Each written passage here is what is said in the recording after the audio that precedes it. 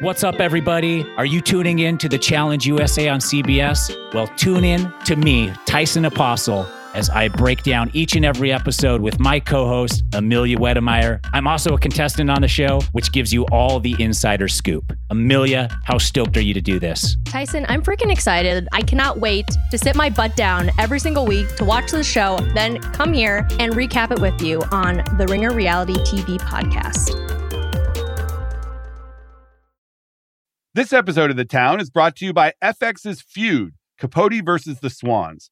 The second installment in Ryan Murphy's Feud anthology tells the story of acclaimed writer Truman Capote, once a confidant to society's most elite women, whom he nicknamed the Swans. Starring Naomi Watts, Diane Lane, Chloe Sevigny, Callista Flockhart, Demi Moore, Molly Ringwald, and Tom Hollander. For your Emmy consideration, visit fxnetworks.com/FYC. This episode is brought to you by Hulu. Riley Keough and Lily Gladstone star in Hulu's limited series Under the Bridge, a chilling true crime story based on the acclaimed novel. Hailed as a riveting and heartbreakingly realistic work by the Chicago Sun-Times, and featuring excellent performances, according to Time magazine, the series is for your Emmy consideration in all categories, including Outstanding Limited Series and Outstanding Supporting Actress in a Limited Series for Keough and Gladstone. For more information, visit fyc.hulu.com. All right, it is Friday, July 15th. If you look at the headlines in the streaming wars, so to speak, and you see Netflix, chances are it's a negative headline, negative story these days. Every time you look, it's Netflix plateauing. It could lose subscribers this quarter. The whole Wall Street craze of valuing Netflix at way over what it should be valued, that's over. Everybody thinks that Netflix is in trouble. And yet when you look at the financials of Netflix, it's one of the few companies that has actually figured out a way to make money in streaming video. It has 221 million subscribers around the world, far more than any other service. At the same time, you look at a company like Hulu, which is one of my favorite streaming services. They've got great shows. I've been watching Only Murders in the Building. I've been watching the FX shows like The Bear and The Old Man. Hulu has more than 40 million subscribers in the US, and this week at the Emmys, it got more than 50 nominations. Doing pretty well, right? Yet, Hulu might not even exist in 2 years. Disney has to decide whether it's going to fold Hulu into its own Disney Plus service, or perhaps even sell it off to Comcast or someone else. It's a really interesting and influx time in the streaming wars. And I think the stock market correction over the past few months has made it even more confusing. So today, to get a little bit of clarity on what's what in the streaming wars, we wanted to have on Richard Greenfield, who's been on the show before.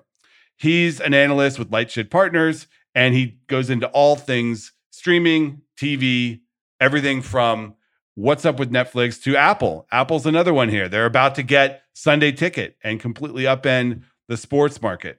So today we're going to get into it with Rich from The Ringer and Puck. I'm Matt Bellany, and this is The Town.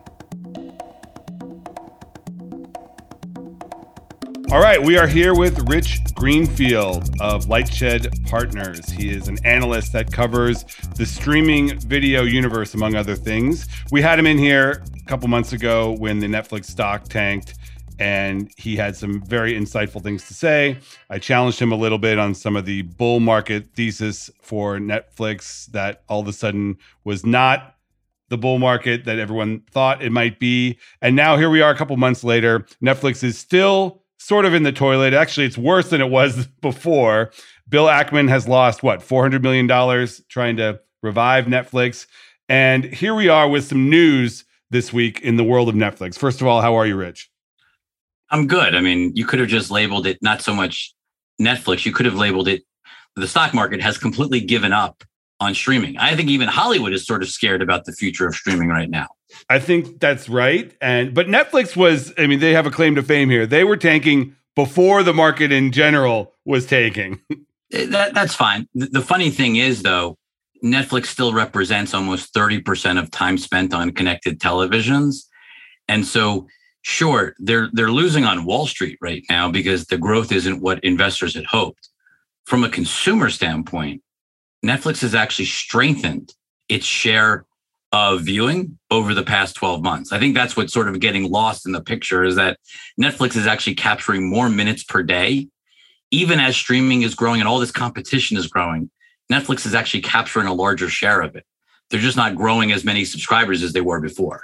Right. And they still have those 221 million subscribers worldwide, which is an enormous number. Not to mention upwards of probably 100 million people password sharing and using. Right. And so, you think about it, there's probably 300 million households that are touching Netflix every single day, at least 3 people per household. So Netflix is literally, content on Netflix is touching 1 billion people on a daily basis. There's nothing else even in the ballpark. And you think, before we get into it, you think the password sharing crackdown that is coming is a good thing? The reality is there are some people that are sharing with, a family member, a sister, a brother, or a kid who's at college. But there's other people who are getting one account in a dorm and sharing with 7 others.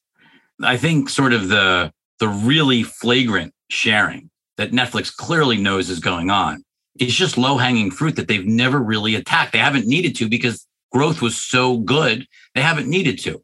I think it's very logical. And I actually think my guess is if Netflix is even modestly successful in curbing this and attacking it, I think you're going to see the other companies do it as well. This is not going to be isolated. I think you're going to see everyone because everyone's looking for how do you reinvigorate growth in streaming, right? You had a pandemic pull forward. You have a very challenging economic environment, and you have people in the space overall. You have more competition than anyone ever assumed. Like there is so much competition in streaming. A lot of players who probably shouldn't even be in the business, to be honest. Yeah, and we've seen that. Someone asked me the other day, how is it possible that Netflix could lose subscribers this next quarter when they report next week when Stranger Things is breaking records? And I know it's not an exact correlation, but there has to be a certain number of people who have come back to the service specifically for Stranger Things and are staying with it. And if they still lose subs as they are predicting, that's a big deal, right? Well, I would actually change the question a little or change the comment a little bit. One, they had the biggest show they've ever had in Squid Game in Q4 2021. And they didn't beat expectations. That's almost more surprising, right? Like they just attained their guidance. They didn't know Squid Games was going to happen. Right. Squid Games was their biggest show in the history of Netflix, and they just got to their guidance. So I think that might have been the first warning sign that something was happening. And I think Reed would sort of, say that's where they sort of started to figure out that something was off kilter in terms of their growth trajectory. In terms of losing subscribers, second quarter historically, if you go way back in Netflix, they used to lose subs in Q2. So this is not, it's new for the streaming era, but they used to lose subs because it was a challenging quarter. I think the bigger question is, remember, when you get to 220 million subscribers and you have just normal churn all around the world, you have to replace you have to have a lot of gross adds, new subscribers to replace churn. That just is the normal ebb and flow of the business. I think the real question is, not so much Stranger Things, because Stranger Things is a massive franchise for Netflix.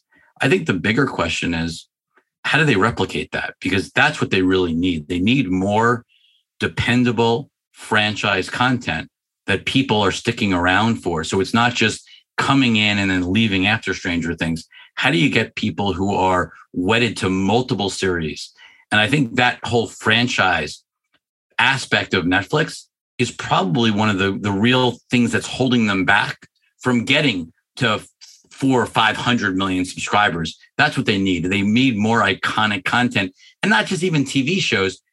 Movie franchises too. I don't think any of their movies have been franchises in the way you think about franchises in the Harry Potter or the Marvel sense of it. And they've known that. They've known that from the beginning, that they were in a race to build up this library because they didn't have 100 years of content. If you look at what's powering Disney Plus, it's Marvel and it's Lucas. These are franchises that have existed a long time, and Disney is exploiting them on streaming. Netflix doesn't have that. They failed to buy a studio when they probably could have had one for a small portion of their market cap. And that, I think, is one of the big mistakes that they made.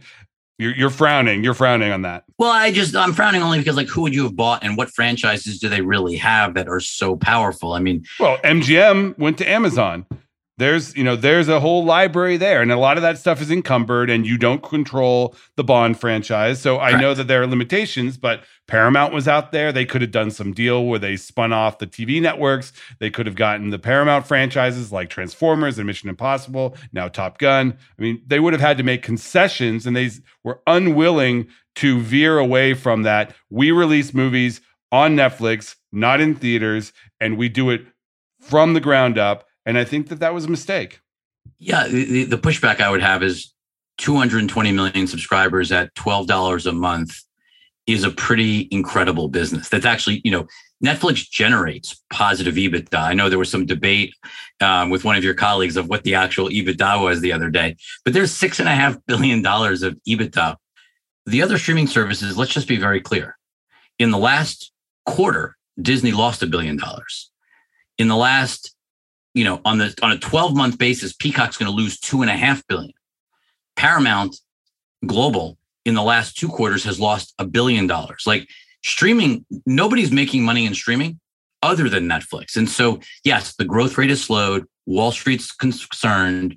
There is definitely fear about sort of state of the economy, state of, connected TVs aren't selling as fast as they used to after the pandemic. People want to, I'm sure you've noticed, Matt, wherever you are in the world right now, people want to be outside. Like people do not want to be cooped up inside. And so there is definitely pressure on indoor activities or at home activities that is certainly hurting all of these streaming companies.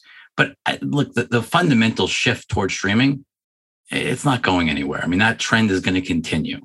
So we had some news this past week. Netflix finally chose a partner for the advertising tier that is coming by the end of the year. It's sort of related to this password sharing crackdown because they would like to have a cheaper ad tier to move these people onto from the, stealing from your ex-girlfriend or sharing with everyone in your dorm.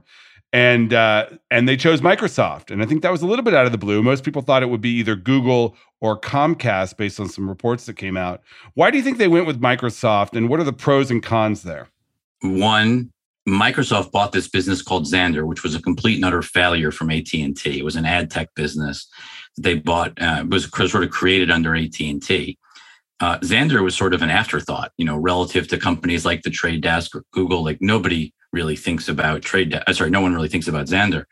This seems like a really bold move by Microsoft to totally reinvent and make Xandr a real player because if you're sitting there and if you're a brand, an advertiser, let's just be clear. If you're an advertiser anywhere on planet Earth and you want to reach consumers anywhere from the age of, let's just say 10 to 60, the number one place where time is being spent is Netflix.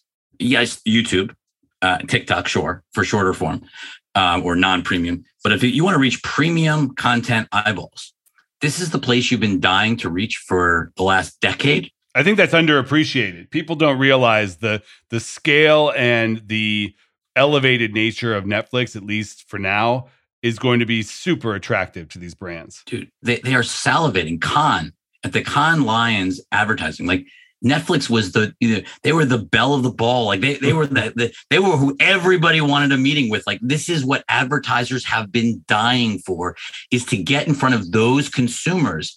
And so this is a huge win for Microsoft that totally changes their trajectory. And for Netflix, look, it's not a company that is in any way competitive to them, right? They don't have a legacy TV or streaming business. They're not competitive. I will add just an interesting little wrinkle that I don't think has been focused on by many people. Reed Hastings used to be on the board of Microsoft. He used to carry Microsoft devices and laptops. Like there's been a close relationship there. He's not on the board anymore, but there certainly has been a long relationship there that I think is interesting and noteworthy. And I think Microsoft has really looked at advertising as a category. They want to scale up dramatically. And I don't think Wall Street has paid any attention to Microsoft in advertising. Yeah, it's hilarious also because Netflix kind of thumbed its nose at advertising for so long. And, they were always anti-ads and everything. And then first sign of desperation is here it comes. And you know what? We think we might be able to reach more people if we had a cheaper tier. It's like, okay, we've been saying that for a decade. And all the streaming services are doing that. And Disney will have ads by the end of the year.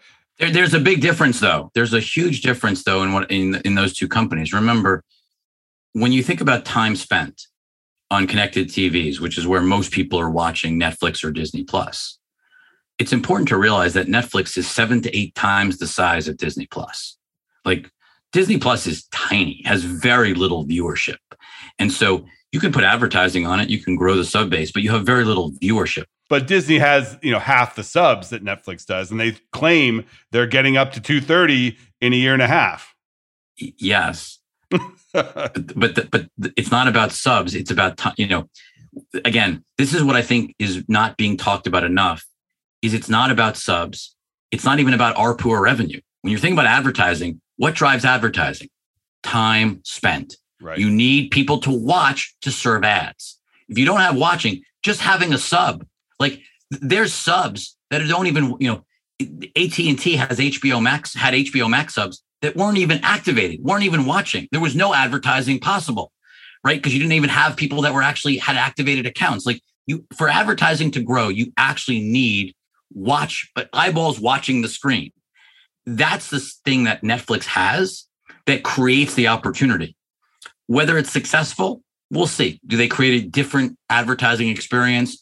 Is it, hopefully we'd have less interruptive advertising and more between episodes. I mean, just putting ads before and after is a huge opportunity when you have an ad community that is literally salivating at the mouth. I mean, look how many leaks there were about this that were all wrong, obviously, but look at the number of leaks in the last 4 weeks. It's incredible. Yeah, or even on the homepage. I mean, it's the equivalent of that, of putting an ad on the Google homepage. That's always been the holy grail for advertisers, and they haven't had to do it. But this is, what if there's an ad, the first thing you go to Netflix? That's hugely valuable. It's interesting you say that Microsoft isn't competitive, because in the Reed Hastings view of the world, it's all about time that you're not sleeping. Sure. And Microsoft is a competitor for that time via Xbox, or now they're buying Electronic Arts if the government lets them. They have Minecraft. Right. Sure. So I think that ultimately they are a competitor, but just not a direct competitor. Very different than, say, turning its business over to Comcast, which has Peacock, a rival streaming service. It could also create a closer relationship. You think about Netflix, they've gone into gaming. They've started with mobile. Clearly, they know they're going to have to go to consoles over time. Sort of a tighter relationship with Microsoft could have other opportunities beyond just advertising on video. There could be some interesting things to do on the gaming side as well. Right. So, some people are looking at this as a huge sign of weakness, though, for Netflix. And I want to read you an email that I got from an executive that I trust on a lot of things. So how does Netflix survive? He writes. This new advertising tier is only going to cannibalize their existing subscribers. Password sharing crackdown and charging people $3 or whatever to add people to their accounts isn't going to make up for that loss. I'm starting to think now is the beginning of the end for Netflix, and this partnership with Microsoft is really serving as an introduction to Microsoft eventually buying all of Netflix and incorporating its assets into its other offerings. Man, it sounds like Netflix is going bankrupt. I mean, I just would remind this person, whoever this is that while other streaming companies are bleeding billions of dollars a year, Netflix is actually making money. They don't need more debt. They don't need more capital. Like, they're literally self-financing. So this idea that this is the beginning of the end, I mean, we'll see. Has the content in the last 18 months, even the last 9 months outside of Stranger Things, especially the English language, been as high profile? Probably not. I mean, I think whether it's competition, I think we talked about this a little the last time. When the competition grows, good is not good enough. It's got to be better. Yeah. Their stuff has to be better. I mean, everybody knows. They know that internally. I mean, they have that's what I'm saying. They have a $200 million movie next weekend. That's a total stinker again. It's another one. As people are like, wow. So the question is it fixable from again, password sharing is not the salvation. Advertising is not the salvation. You and I know what drives Netflix to success long-term. It's very simple. It's the content. Speaking of beginning of the end, I want to talk a little bit about Hulu, because Hulu has sort of been on a roll content-wise. They've got great shows. They did 50-something Emmy nominations. The Bear. Everyone's talking about The Bear right now. The Bear is great. I love it. I want to get my hair cut just like The Bear. Sort of dirtbag chic.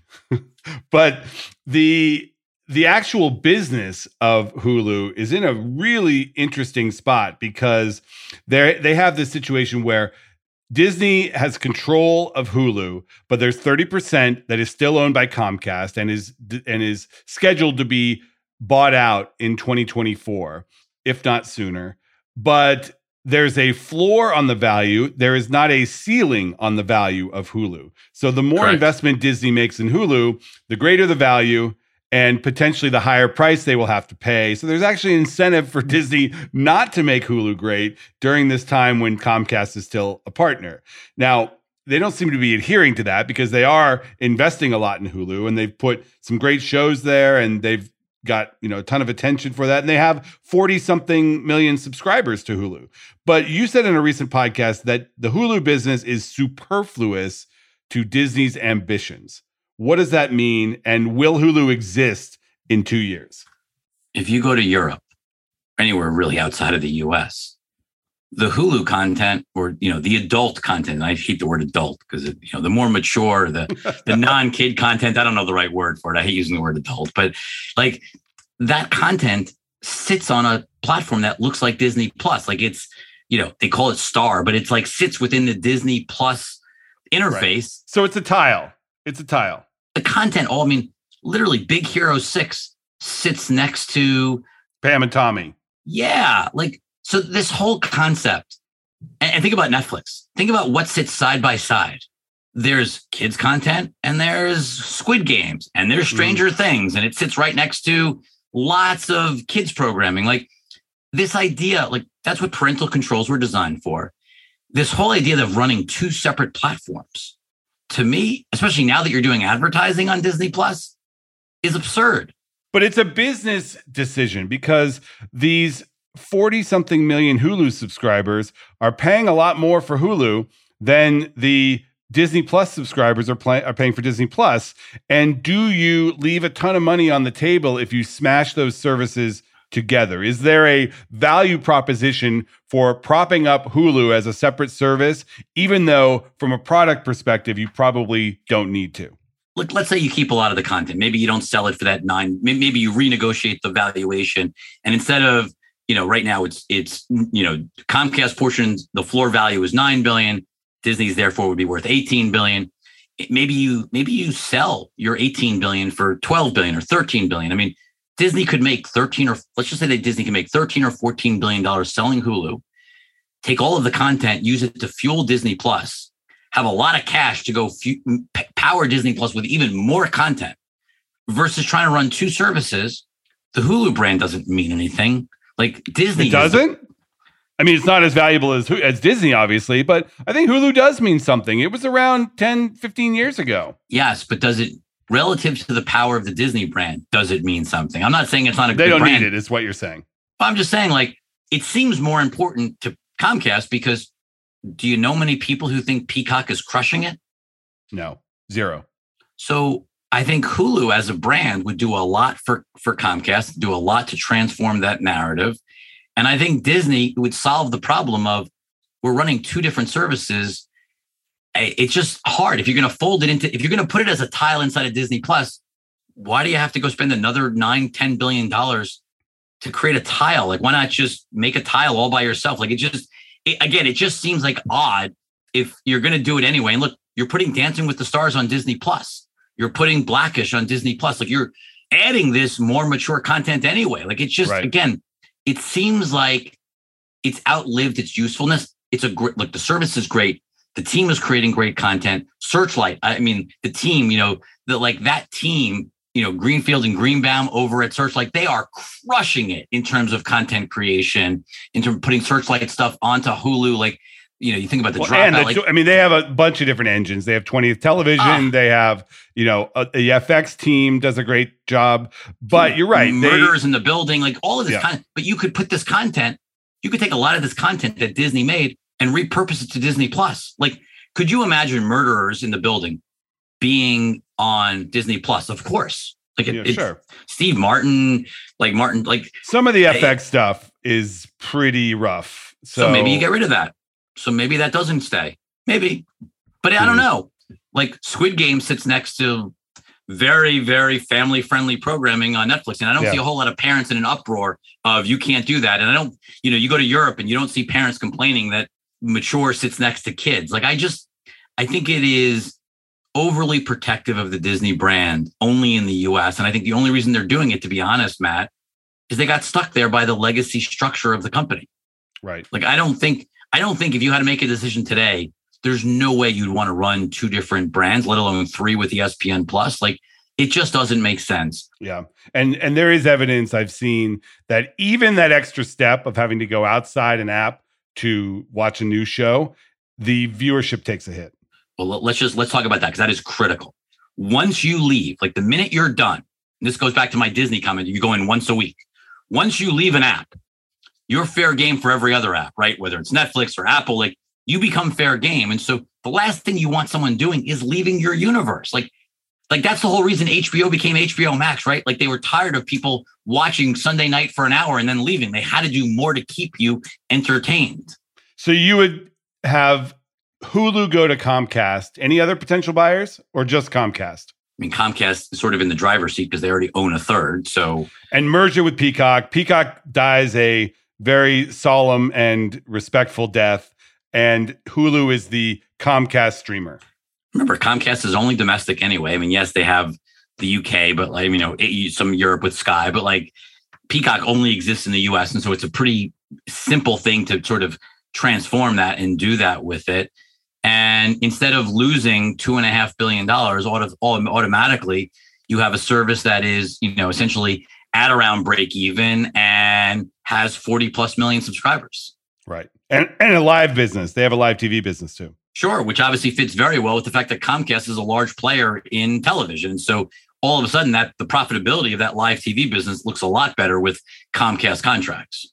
And if you are a Real Housewives or a WWE fan, you all of a sudden have a new place to watch them. All right. I want to move on to one last streamer, Apple, the streaming service that doesn't need to make any money. It's the one to watch. I mean, if there is one service. I know you've been long on the Apple content. I think you give it a little bit too much credit. You talk about how great it is. They are still not anywhere near HBO. They have great shows, and I respect a lot of the people there. But if you look at what they've put out a lot of good stuff. They've put out a lot of stinkers as well. It's just that their Apple ratio. I'd say their hit ratio is better than everyone else's. Then what's a hit? They release zero numbers. They're very difficult, so a lot of the tracking services do not have accurate information. What is a hit? I always think of a hit as what enters the zeitgeist. Okay, but that's a really subjective thing. Is Severance a hit? It is. Severance is a hit. Severance got a ton of Emmy nominations. Do you know real people that watch it? I watched it because so many people told me to watch it. Okay, me too, but we live in the bi-coastal bubbles. A lot of people told me you have to watch this. Yeah. I'm on episode 7. Don't ruin it, but I'm pretty impressed. But it's really not about where Apple is today, to be honest. I mean, Ted Lasso's a hit. Don't get me wrong. They won Best Picture at the Oscars. That is a huge coup. But let's forget about where Apple is today. Where everyone needs to be focused is August 8th. Because on August 8th, they release Luck, which is from Skydance. And this is John Lasseter. Like, this is not like some startup animation studio. This is Pixar's John Lasseter beginning, a multi-picture deal each year. Huge ambitions. I mean, Brad Bird is releasing a film for Skydance with Apple. Like there's over 1,000 people at Skydance Animation. They are building the next Pixar. The next Illumination is being built at Skydance. It's partnered directly with Apple. All of this content's coming to Apple TV Plus.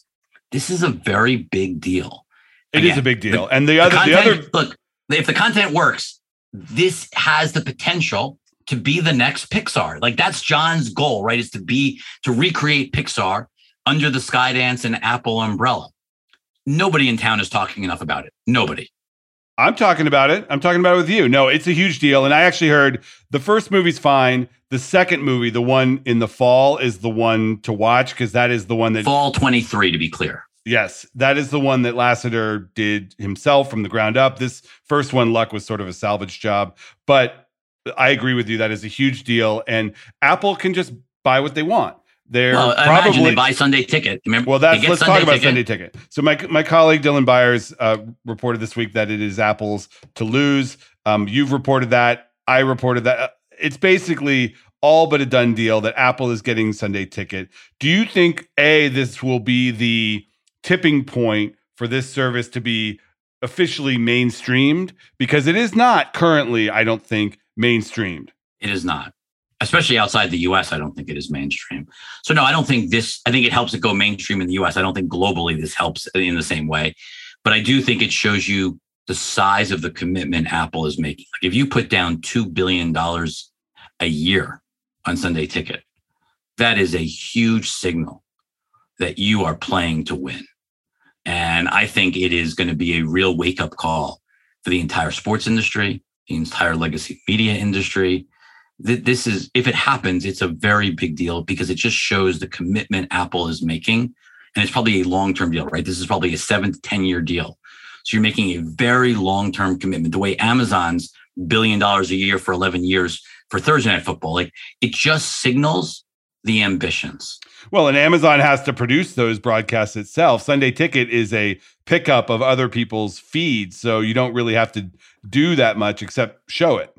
And bill people, which I think Apple would love to build. You know, they're building their services business. My colleague, Walt Piecyk, is all over Apple and focus on their services, build out. And this would be a huge way to build out services to millions of people, and not needing a satellite dish to have Sunday Ticket would be revolutionary for the product.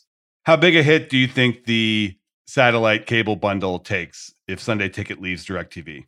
I mean, it is leaving. DirecTV is not bidding, so it's definitely So it leaving. is leaving. So how much of a hit are we going to see? I know so many people that have the bundle for Sunday Ticket. Hey, look, you're probably losing 2 to 3 million people instantly at a time when numbers are declining each year. Cord cutting is already at 6%. With the pandemic and the post-pandemic sort of the unlock and people caring less about linear TV, the shift of programming off of linear TV, and then on top of it, sort of the recession and inflation we're dealing with, you're probably looking at 8 to 9% decline in people with multi-channel cable satellite television, even before you get to Sunday Tickets. So yeah, 2023 is going to be really ugly for anyone in the television business. All right. So from your perspective, streaming services draft right now, you only from a business perspective, not from a content perspective or financial, meaning financials. What is your pecking order? Top 5 streaming services. I mean, it's first of all, I don't want to say it's an absurd question, but it's an absurd question because 2 of the companies don't care or don't look at it like that. So we will take Apple and Amazon out of the equation. Of the companies that actually care about making money on their streaming services, rank them in terms of their business prospects right now. I mean, Netflix is still the only one making money that has a plan to clearly. I mean, I'd say Netflix and Disney, probably the only 2 companies that are making money or have a plan to make money. Obviously, I think you have to put HBO Max in that category too. So they're 3? Are they 2 or 3? I think you put it in. I would think you would put Netflix. You know what? I would probably put HBO Max just because the problem is it's not so much a streaming service. So much of it is still buried in traditional multi-channel television. And so it's sort of cheating. The economics of HBO Max are much better than Disney Plus and Hulu, but it's because of the legacy TV business. If you're looking only at the streaming portion, you probably would put Disney 2, HBO Max 3rd, and then everybody else is down below. I mean, there's no one even close. Shout out to Paramount Plus. Still there. Look, I love what they're look. I like some of the content. It's just, it is very hard to compete given the scale that you need. But I would put Paramount Plus above Peacock. That's for sure. Sure. Peacock. Poor Peacock. We'll have a ceremonial burial when that eventually goes away. All right. Rich Greenfield, always appreciate your insights. Thanks for coming on. Thanks for having me. Fun. All right. We are back with the call sheet, my daily prediction. So the box office this summer has been encouraging for both the theater owners and the studios. Big movies are getting big numbers. We had records on both Memorial Day with Top Gun and 4th of July with Minions. Those were the heavy hitters. The more interesting aspect of this summer is what happens now, because for the rest of the summer, there are no more big pre-branded sequels, Marvel movies, Tom Cruise. None of the big heavy hitters are left for the rest of the summer, which is a bit unusual. In normal times, there would be a late July blockbuster style movie. There would probably be an early August type movie. That's when Guardians of the Galaxy appeared. That's when, some of these kind of lesser franchises tend to go. But this year, other than a Brad Pitt movie that is not a, obvious tentpole. Bullet Train is R-rated. It's kind of a genre movie. There isn't much that the studios know will be hits. So my prediction is it's going to get really brutal out there really quickly. And we're going to see by the end of the summer that, yes, the movie business is quote unquote back for the right kind of movies. But starting this weekend with Where the Crawdads Sing, which is an adaptation of a popular book that has no stars, is produced by Reese Witherspoon. But you may see her in the commercials, but she is not in the movie. And you're going to see one by one the rest of this summer some disappointing releases. And do you think then the discourse around the movie theater business is going to be grim again, and everyone's going to say theaters are dead and that we're all just victims of the moment? Maybe. I mean, that's a little bit hyperbolic, I think, because as we've seen, like for the right movie, people will come back. And maybe some of these other movies have longer lives in theaters than they would normally. You know, I could see things like Minions and Thor playing well into August. Top Gun perhaps could still be at the top of the box office like 2 months in, 3 months in. But I think it's going to, we don't have a huge movie until October. I mean, the Black Adam movie with The Rock, a DC movie, that's pretty much the next like gigantic movie. So for the next 2.5 months, it's going to be, I think, a tough time. And we'll see how this all plays out. Now, what would be amazing is if there is some out of nowhere hit that comes along, is a great movie and creates a new franchise, because that's ultimately what the movie business needs. But we'll see if that can happen. That has not happened so far in the summer movies that we've seen. It's been all stuff that's been pre-branded. So we'll see how it goes. All right. That is the show for today. I want to thank Rich Greenfield for coming on. I want to thank producer Craig Holbeck, and I want to thank you. See you next week. This episode is brought to you by State Farm. You might say all kinds of stuff when things go wrong, but these are the words you really need to remember. Like a good neighbor, State Farm is there. They've got options to fit your unique insurance needs, meaning you can talk to your agent to choose the coverage you need, have coverage options to protect the things you value most, file a claim right on the State Farm mobile app, and even reach a real person when you need to talk to someone. Like a good neighbor, State Farm is there.